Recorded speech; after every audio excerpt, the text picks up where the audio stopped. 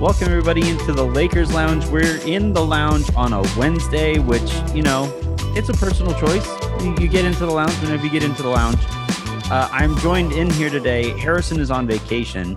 Ironically, Harrison is never in lounges, even while on vacation. So I figured I'd bring somebody on here who might know more about that.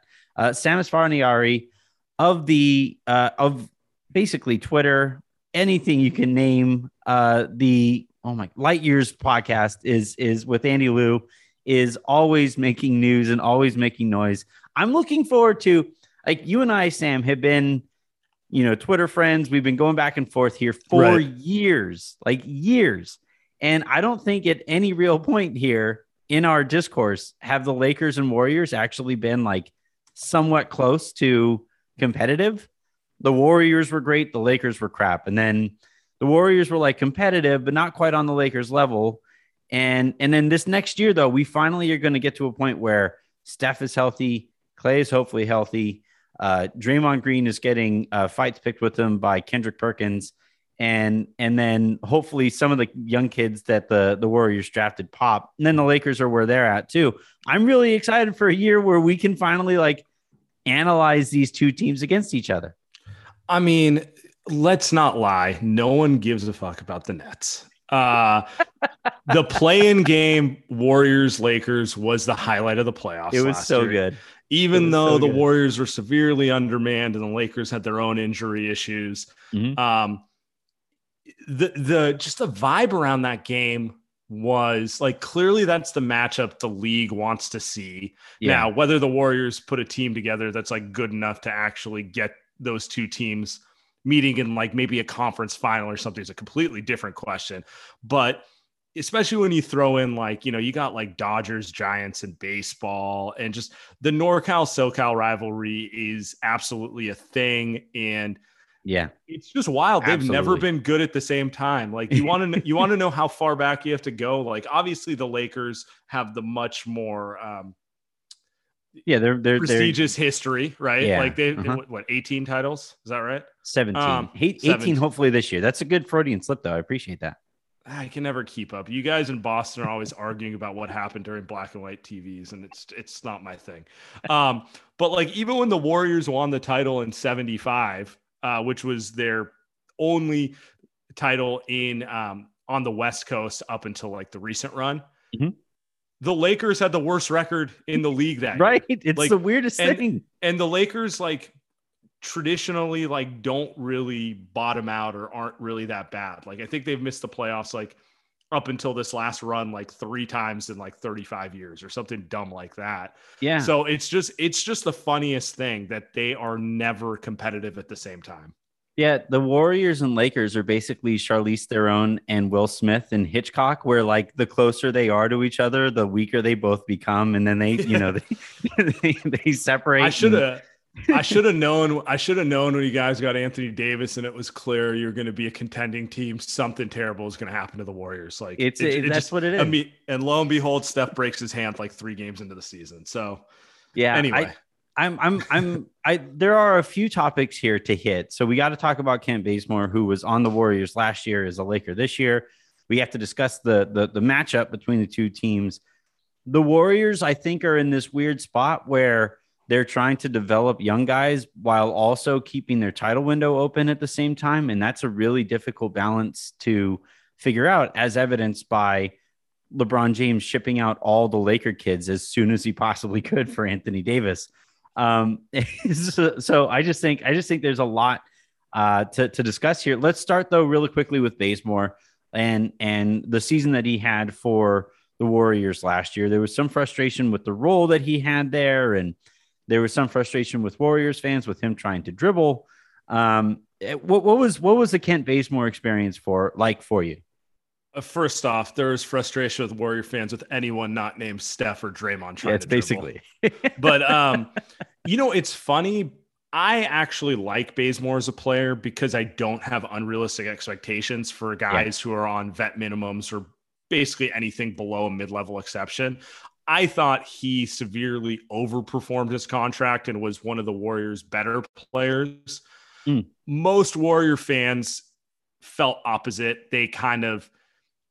He is frustrating, and they took it out on him and blamed him a lot for kind of their poor play. I always thought it was like, I don't know, man, he's making $2 million. Wiggins is making $31 million. Maybe, point your finger in a different direction. But right. I've come to the conclusion, it's not that he's a bad player.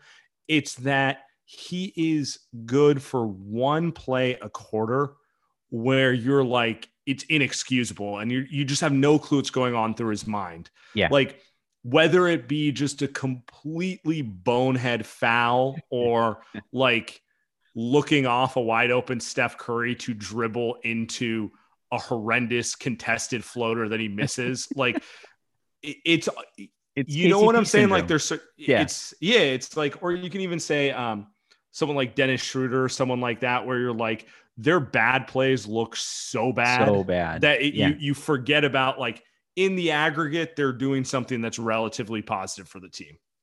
Yeah. It reminds me, like, Chris Mim back in the day was like KCP my least favorite. A great analogy. Yeah. Yeah. KCP is the most recent one, but I remember when I was a kid, Chris Mim would be out there and he would make, 2-3 jump hooks, grab a couple boards, contest well at the rim or something like that, and then commit a foul like 95 feet away from the basket. And I would lose my mind. Like, you're a big. What are you doing here? Why are you trying? Why are you fouling in the backcourt? What's going on here? Yeah. And I would just lose my mind. And my dad's like, but he's been all right for most of the game. It's like, Dad, he's terrible. I can't stand this guy. And then, but that was like 15 years ago.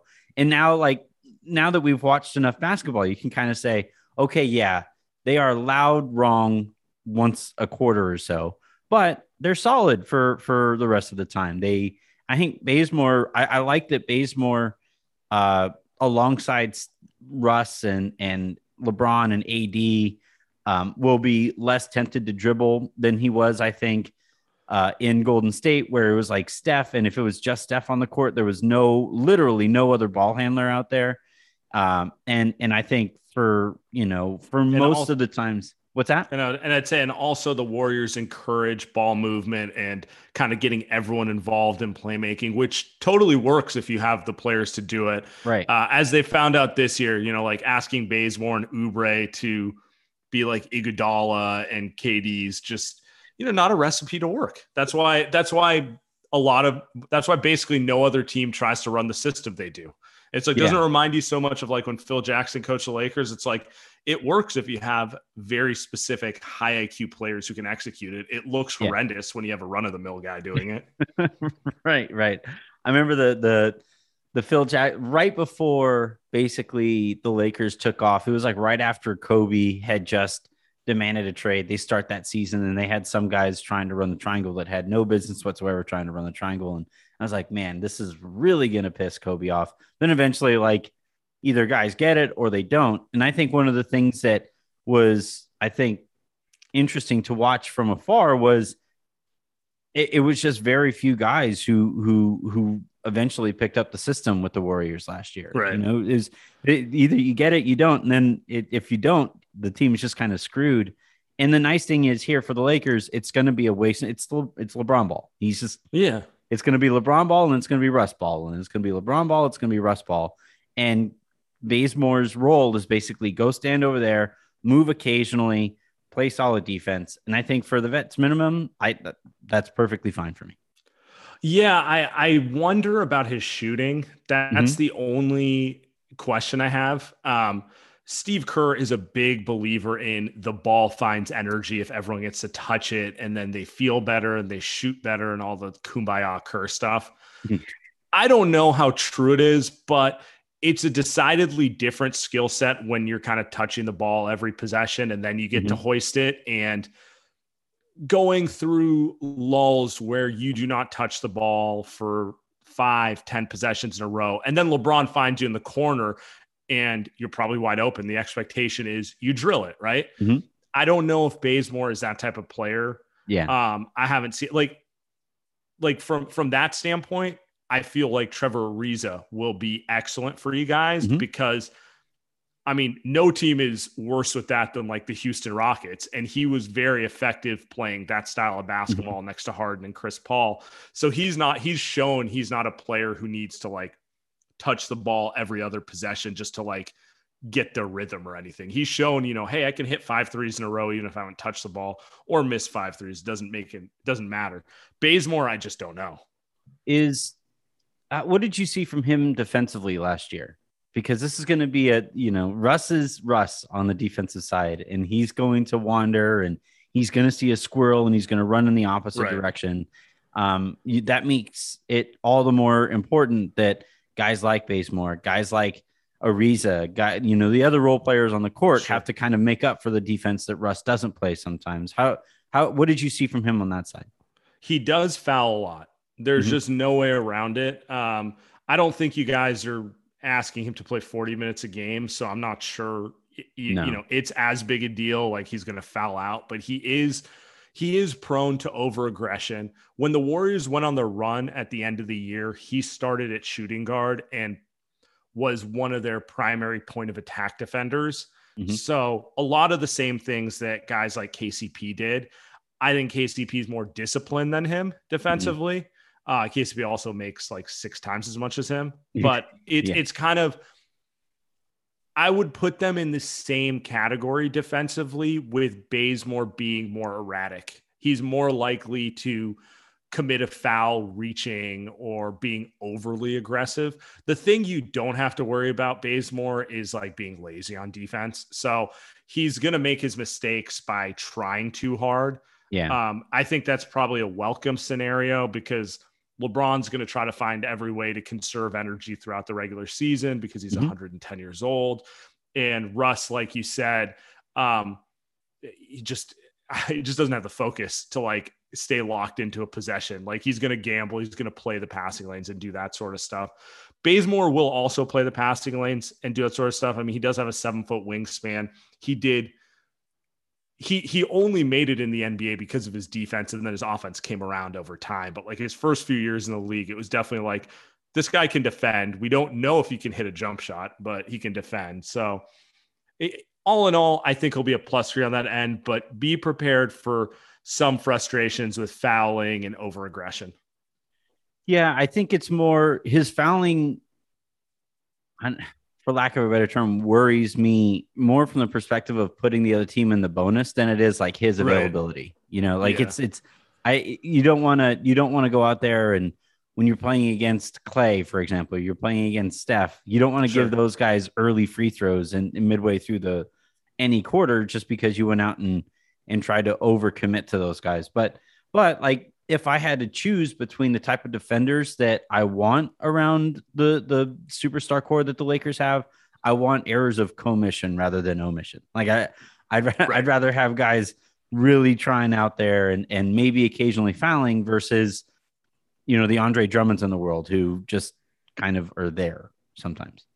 Right. You don't even see their mistake because they didn't make the rotation and they left someone else out to dry.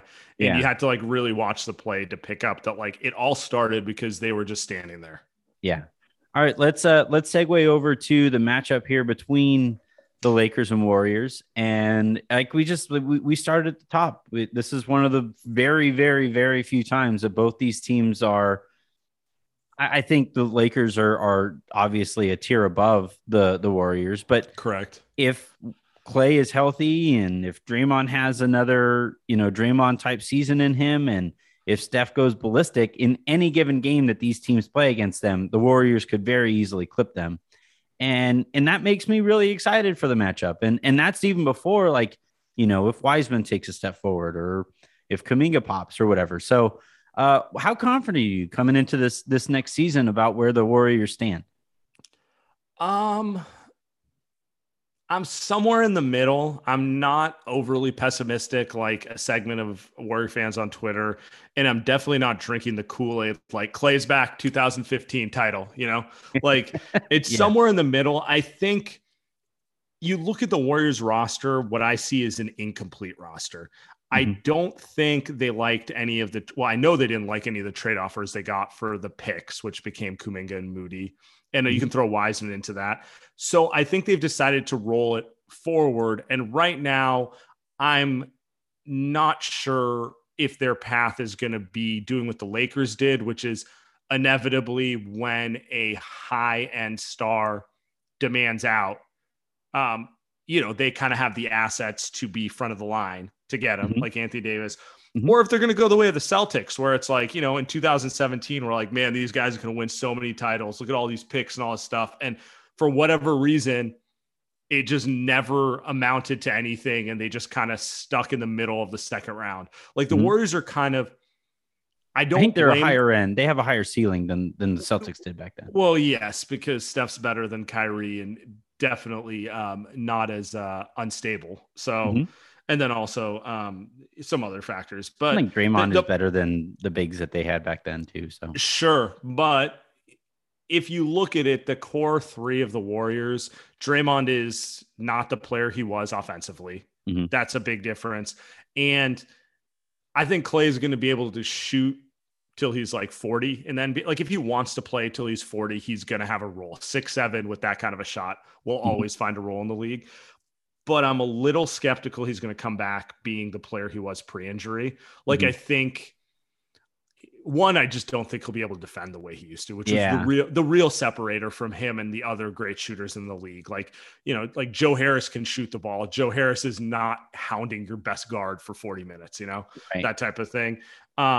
So I just don't know what to expect from Klay's return. And I think that's part of the reason the Warriors are in what I would call kind of a holding pattern where they're not ready to cash all their chips in because they kind of want to see what Klay looks like and figure out what they need. Like, okay, are we actually just like a tangible role player away where we could maybe consider trading like Moses Moody and a future pick for just like, not like a big name star or something like that, just like someone who kind of rounds out our rotation and can close lineups? Or is Klay coming back kind of, 60% of himself? And like the only way this team is contending is by obtaining like a top 10 to 15 player because Klay is no longer that guy. And it's really just kind of Steph and role players. Yeah. I mean, it makes total sense that the Warriors would want to see what they have from Klay first.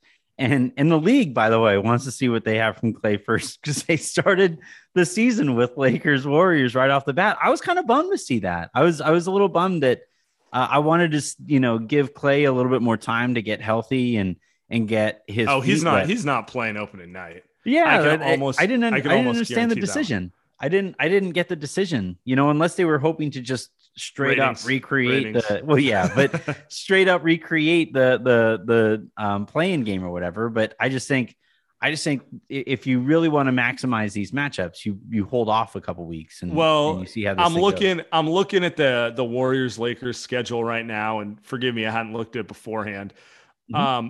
They play 3 times after February.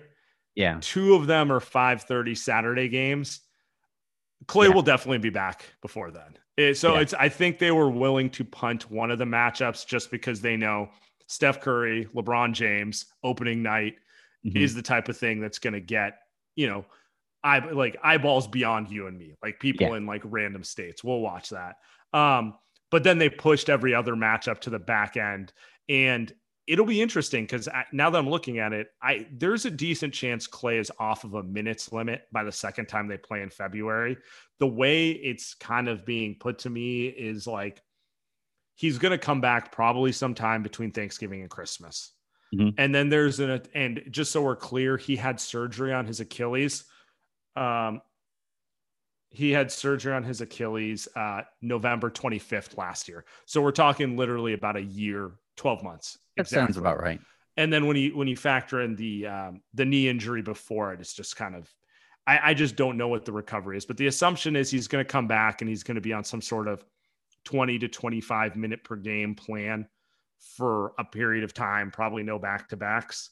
And then hopefully the Warriors are hoping by the second half of the season, they can get him closer to 30 minutes. And then by the playoffs, maybe, you take off exactly. That sort of thing where it's like, which would make the Warriors just more dangerous because they'll probably be a lower playoff seed than they should be considering the talent they have. So I always feel bad for teams like Denver, Utah, etc., that Right. find themselves at the top of the seedings, and then they look down and it's like, oh, cool, the Warriors, or like last year was, oh, cool, like Phoenix, for example. Oh, cool, the Lakers. It just so happened that AD tore his or hurt his groin, and then that was that. But yeah, for those teams at the top of it, especially Utah, for example, it's like we've played the same song now for 7 years in a row. Like, and now it's gonna finally mercifully end with Golden State meeting them in the first round. The thing that I'm curious with Draymond, and honestly, this is like the one of the top things I wanted to talk to you about. What happened to his offense? Like, is it just that he exerts so much energy on the defensive side and he's not the same athlete that he was a few years ago, that he has no legs on the other end? Is it a mental thing? Because I watch him play and obviously masterful on defense, very good facilitator, but then like just absolutely The jump reluctant shot. to shoot. Like, Yeah, it's crazy. so it's two things to me. Mhm.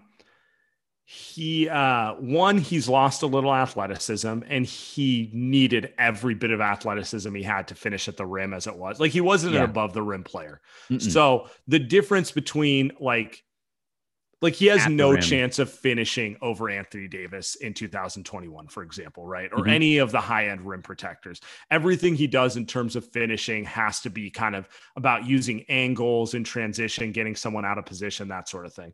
Mhm. Now, the jump shot, he messed up his shoulder, I want to say in 2017. It might have been the beginning of 18. And Mm. since then, he's just never been the same as a shooter. 16 was always a little bit of an outlier where he shot like 39% from three. Yeah. If you go back and watch the way he shot the ball in 2014, 15, 16, just the form Mhm. versus now, we all make fun of him for like shooting like he's a backpack Backpack. on. Yeah. Yeah. Yeah. I legitimately think it's the wear and tear of back and shoulder injuries on his Mhm. shooting form. And for a guy who, again, it's not like he was Klay Thompson. Like, he was a guy who was gonna, like, some years he shoots 38%, some years he shoots 32%, like a Mhm. mid 30s% shooter who can stick enough open shots that like you kind of have to consider it Mhm. a threat, right? I think the shoulder and back issues have now turned it, more into like we're hoping for 30%. And Mhm. I think he knows it, which is why he's always trying to look to pass out of it, because he knows, if nothing else, I'm still like the smartest guy on the floor in almost every matchup. Like, Mhm. he's got to have top 5 IQ in the league. Like, he's really maximizing what he can do with his mind, because his shot and athleticism are not really helping him at this point.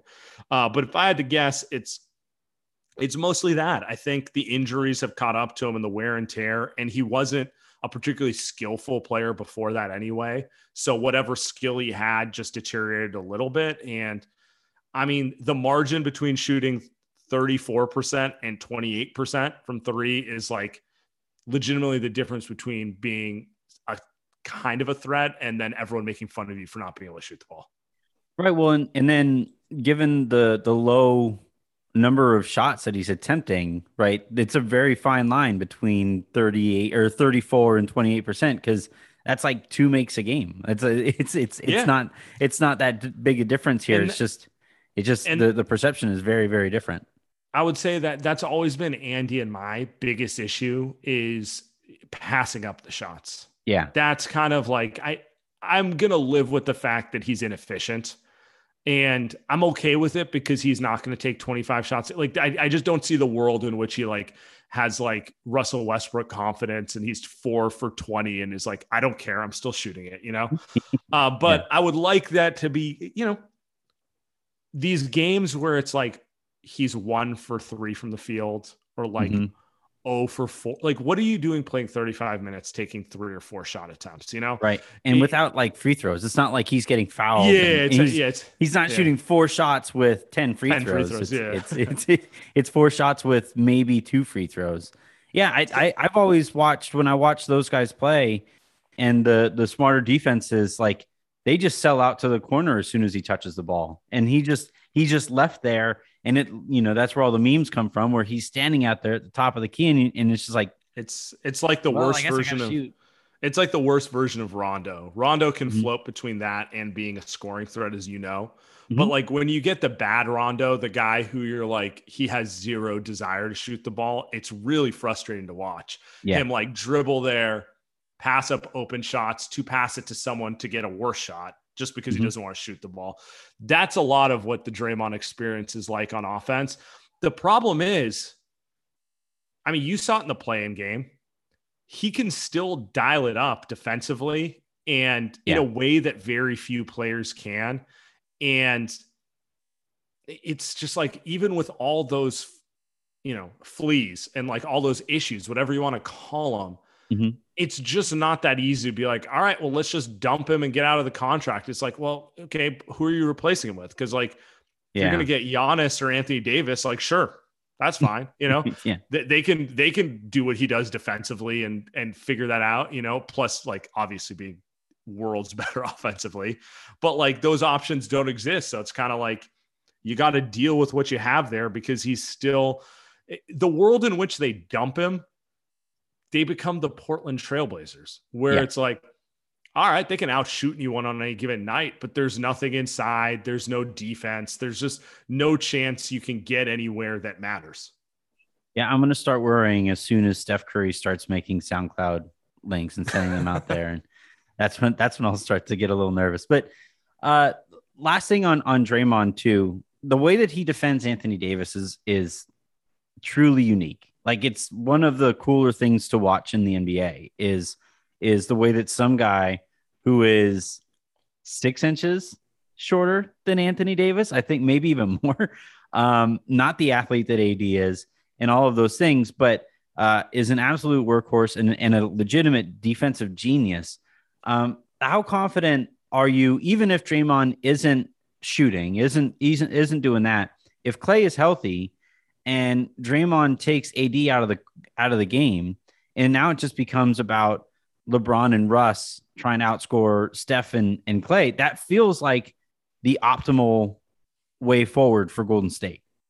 Yeah, I mean, so we're imagining a world in which by the playoffs, Clay is kind of the Clay he was pre-injury. Yeah. Well, like some like offensively, maybe I don't think he's ever going to be that defensively, but no, offensively, sure. I guess for me, it comes down to the Warriors still have a ton of gambles across the roster. Andrew Wiggins had his best year last year. Mm-hmm. It's still kind of like a take it or leave it thing. Like I thought he played really good defense on LeBron in the play-in game. His offense is still kind of like, if he's hitting shots, it's good. If he's not hitting shots, he's just kind of wasting possessions, dribbling into 18 footers. They get Otto Porter. Who knows? There's a world in which Otto Porter goes to a team with expectations and randomly becomes good again, like we saw with Nick Batum last year, Mm-hmm. like that sort of thing. There's also a chance he's washed, like we don't know. Yeah. So I feel like a lot of it comes down to what happens in the margins around those guys, to be honest, because it's not that I feel unconfident about it, but it's like, I'm not wrapping my head around this world in which like, game 6 Clay is reappearing in 4 months, I guess is what it comes down to. Right. Right. But if he does, I mean, I like their chances because those two guys can get hotter than anyone. And I mean, they can flip a game in a quarter at any time. And that's what kind of makes them dangerous. They can look completely mediocre for 3 quarters where you're just like, what is that turnover? This guy's a top 10 player. What are you talking about? That type of thing. Yeah. And then like the 4th quarter comes around. It's just like bang, bang, bang. Where did our 10-point lead go and why are they up? It's what makes this matchup so fascinating to me because the way that the two teams approach domination or is completely different, where the Warriors look to open you up, and then let their other guys just kind of stab you to death. And then the Lakers take a hammer and just bang you over the top of the head with it, with all of the pressure that they're putting on the rim. It's so different with how they play. And that's honestly, like, it's one of the things that I have felt has been somewhat missing from the highest levels of the sport, where two teams are trying to beat each other by doing two completely different things. Clash of styles, right? Exactly. And this is why I'm really excited to see this play out, because the Warriors way says that the math should win out. The Lakers way says that, well, athleticism and physicality is going to win out. And I legitimately don't know when if both of these teams are fully 100% healthy, Right. and especially if Golden State makes that move to bring in either a role player or a higher level role player, Sure. like how that plays out. I'm legitimately excited just for the matchup, the concept of a matchup. Yeah, I mean, the Lakers identity is basically LeBron, as like all LeBron teams, and LeBron is just a master of winning possession after possession, and over the course of 100 possession game, he's converted 60 of them into winning possessions, and it works out better for you that way. It's like I don't want to call it death by paper cuts, because LeBron is anything but a paper cut, but it's just kind of like he's slowly dissecting you with physical force the whole game. The Warriors are like just out of nowhere, like a home run shot and then a second home run shot, that type of thing. They're like the baseball team where you're like, dude, they have like 12 strikeouts through 5 innings.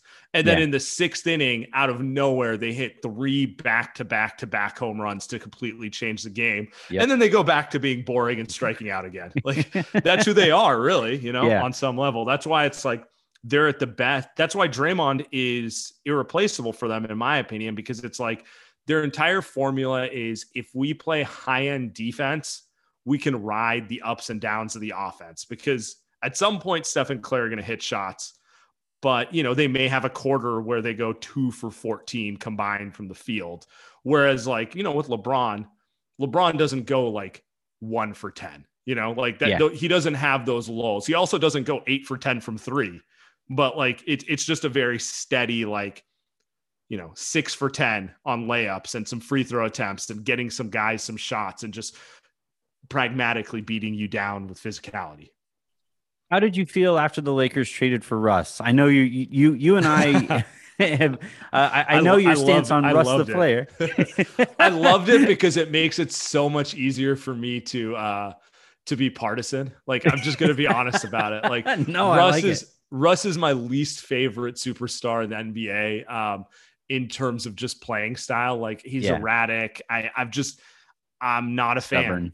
And stubborn. And it just makes it a lot easier to root against the Lakers. So from that standpoint, I love it. Now, if I take that hat off from a basketball standpoint, I'm kind of fascinated, because you could make the case that, like, if they do some of the stuff that the old Miami Heat did with like him in the Dwayne Wade role and Anthony Davis is kind of a supercharged Chris Bosh at center, but like basically it's like those 3 and shooters around them and like hyper aggressive athleticism and trapping. You could make a case that like that makes all the sense in the world, and like the Russ can't shoot isn't as big a deal as you think. But that requires Russ and AD to buy into said roles, and their careers have shown us that they're not the easiest going with those sort of things. Well, also Russ at this stage of his career isn't prime Wade athletically, and LeBron right now isn't prime LeBron athletically. AD, I think, is obviously on par, if not better, athletically than Chris Bosh. But yeah, I mean that's kind of the blueprint. That's the idea. It's whether or not they can execute it. I was kind of curious for both of that, though. I like that. Like, one of the things that kind of annoys me sometimes in the discourse on basketball is this notion that like we can't not like a player. Like we all. I'm not a fan of Chris Paul. I don't like watching him play. I don't like all the antics. I grant that he is great. I grant that he's a Hall of Famer, all of those things. But I find him grating. And I should be allowed to say, I'm not a Chris Paul fan. Like I'm not. And I like that you hopped on here and said right away, I don't like Russ. not my cup of tea. Not my cup of tea. It's okay. He's a Hall of Famer, first ballot. But yeah, I feel like if the Lakers can win a title with Russell Westbrook, that will be LeBron's biggest accomplishment. I think so. I mean, he's had a lot of. He obviously had Kevin Durant for 6-7 years there as a teammate, at least 4 in which they were like coherent title contenders. played with James Harden. He's played with Paul George, who's not the same caliber player, but he's still a very good player. LeBron, Bradley Beal, also not quite the same caliber as KD or Harden, but an excellent player. If he's able to get it done with Russ, I mean, it's hard to not look at that and be like, Kevin Durant couldn't do that. Like James Harden couldn't do it. Like, it's obviously the context is different. Having Anthony Davis is kind of a big deal, but it would at least be hilarious in terms of internet fodder and trolling. What do you think the chances of do you think there's a non-zero chance that LeBron thought of it that way? Like, hey, I did, this could be a nice line in the resume, It's had to have crossed his mind when people say Kevin Durant's better than him. He's like, I'm about to win with the guy he couldn't win with, Oh, exactly. And meanwhile, he has the guy I want a title with, and that sort of thing. So it's kind of funny in terms of those narratives that like are going to exhaust themselves on the timeline for the next 12 months. But it is kind of funny to think about because now that I didn't even think about the Kyrie aspect, but like obviously LeBron winning in 16 with Kyrie as his running mate, Kevin Durant's trying to prove he can do that too. Yeah. How do you think we're going to look back on the Steph LeBron thing? Because this is my last thing here, but I look at this, it's like, it has to be one of the top rivalries of our generation, right? But like, it doesn't really feel like it. I don't know. I haven't been a part of it directly, so I think that plays a role in it. So I just want the Warriors to get coherently competitive before LeBron, either ages out, which doesn't appear like it's going to happen, or just retires, because having at least one more playoff series between the two of them would be really fun. And doing it now with different teams, even if the Warriors, Steph isn't leaving the Warriors and he still has Clay and Draymond, but no one else on the roster is the same. It's a completely different team. And obviously LeBron is in a different situation. It's not Magic Bird because that was a full decade with two specific franchises, but it'll have some sort of rivalry similarity in the sense of, especially when there's such dichotomies. Like LeBron is one of the most physically impressive people you're ever going to see. Yep. Steph is not. Steph does all his damage. I mean, everything about Steph starts with the fact that like when he's at half court, you're terrified. Yeah. Everything about LeBron is like, how many people can we put at the rim to stop him from dunking all over us? And is that still enough? Like that sort of thing. So it's just like, and yet at their core, I think they're exactly the same in the sense of they're truly like 5-on-5 players. Like neither, like, okay, Kevin Durant is cut from the Kobe Bryant, Michael Jordan isolation basketball. Like he's kind of a Ronin. Yeah. I mean, it's not like he can't play team basketball, but like the way he sees the game is mano a mano. And that was always a thing with Kobe. It was always a thing with Michael Jordan. And I get it. Those might be the three best like one-on-one players of all time, right? Yeah. That sort of thing. LeBron is not that guy. And Steph, for all his like magical shooting off the dribble, is also not that guy. Yeah. They're very like, how do I get my team going? They're like team, the way they approach the game. So I always thought like the cool thing about the rivalry is it's two guys who are team first basketball players in terms of the way they approach it on the court, but that's like literally where the similarity ends. There is not one other aspect of their game that is similar, Yeah. LeBron might be the best passer I've ever seen. Steph is an erratic passer. Steph is the greatest shooter I've ever seen. LeBron can shoot the ball, but like no one's but he's not him on. Yeah. Yeah. So it's just such a fun little rivalry in comparison. Yeah.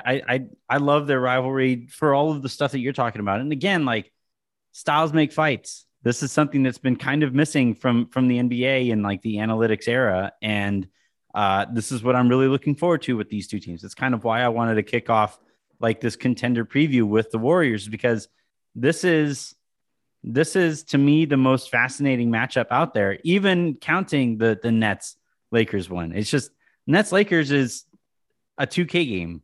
It's it doesn't feel, it feels like 2K. That's a great way to put it. Two amazing sets of talent, but there doesn't feel like there's history there. Yeah, exactly. And there is here and by the way, like there's Steph-LeBron history. There's, like you talked about earlier, the Bay, Southern California history. Right. Like, I can't wait for the way. I'm really knocking on wood this time, because we've been talking about, we've been potting. We've probably potted 3, 4, 5 times over the course of the last 5 years or so. And every year it's like, will this finally be the year? There was a one year where they played like 11. No, they played like 8 in a row. Yeah, they played like 5 preseason games before the regular season, and there was the potential that they might meet in the series, and then Steph got hurt. And I'll never forget that. This is a fun anecdote. So first game ever at Chase Center, it was a preseason game against the Lakers, and the Warriors obviously just lost Kevin Durant. Clay was out. At that point, we didn't know he was out for the season, but the writing should have always been on the wall, right? They trade Andre Iguodala. They get D'Angelo Russell, and it's like Steph, D'Lo, Draymond, and like a cast of guys I'm not sure are still in the NBA, like Omari Spellman and like that sort of thing. And so first, you're walking. Chris a part of that? I think he was actually at that point. He was like on a non-guarantee. He actually got cut, and then they re-signed him later in the season. But anyway, that's neither here nor there. So walking into the Chase Center, which is weird because Oracle had so much history. So it's already strange. And then I'm sitting kind of up in the media section, and I'm watching. I'm like, I don't recognize anyone on this Warriors team. And the Lakers are just massive. It's just like, it was Anthony Davis's first game in a Laker uniform. LeBron's LeBron, you guys had JaVale and Dwight. And it was just kind of like, and I was like talking with Darius Surround. And I was just like, he's just like, I know that look in your face. That's the look I had the last 6 years watching the Lakers. I'm like, he's like, yeah, it's going to be a long year for you. I'm like, it's too early to say that. He's like, hey, he just kind of smiled. He's like, we'll see. I could see and hear Darius doing both of those things. Yeah, it was, in retrospect, it was funny, but I was just like, new arena, team I didn't recognize. And then like the whole thing was just kind of a surreal experience. Now it's just funny, but yeah. All right. Well, I'm looking forward to the matchup. I'm looking forward to talking with you about the matchup over the course of the year. Again, Blue Wire Pods, the Lightyears podcast, they do Twitter Spaces, they do Spotify Green Rooms all the time as well, that are always very entertaining. I love the post-loss versions of those. Like, I'm sorry. Oh my God. Those are, I don't mean to like rub your nose in like losses or whatever. No. I feel like it's therapeutic. Andy and I started loving those because like after they lose, you're in a bad mood, because like 8 out of 10 losses always feel like they were avoidable, right? Like every now and then there's just a game where it's like, well, Steph's going to shoot 5 for 20. We're not going to win, right? That type of thing. But like most losses, you're always like, man, what a dumb decision by Kerr at the end of the third quarter, like everyone, and then those post-game shows, they just get so like, I mean, it's like peak sports talk radio call-ins. It's like therapeutic because it's fun. Yeah. It's what great. Sports should be. It's like, I don't care if I agree with your take. Like, let's have some fun. Let's get the emotion out. Let's have a good time. Yeah. No, I'm telling you guys, check out their green room sessions. They're really, really fun, especially after losses. And then I'm hoping that the Lakers hand you guys a couple of those losses. Then I'll hop in there in those green rooms with you. I'll throw you to the wolves. You might not want that. Best of luck this season, man. I greatly appreciate you hopping on, and I'll talk to you soon. Absolutely. Anytime, man.